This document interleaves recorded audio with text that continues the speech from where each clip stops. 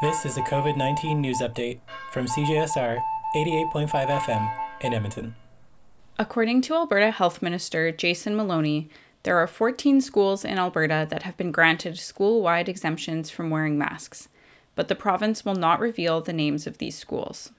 According to interviews done by CBC News, some schools have faced pressure from parents on the topic of masks in schools, with some parents complaining that children who have mask exemptions are not being treated fairly during school. Masks are required for students in Alberta in grades 4 and up, and are recommended for children in kindergarten to grade 3.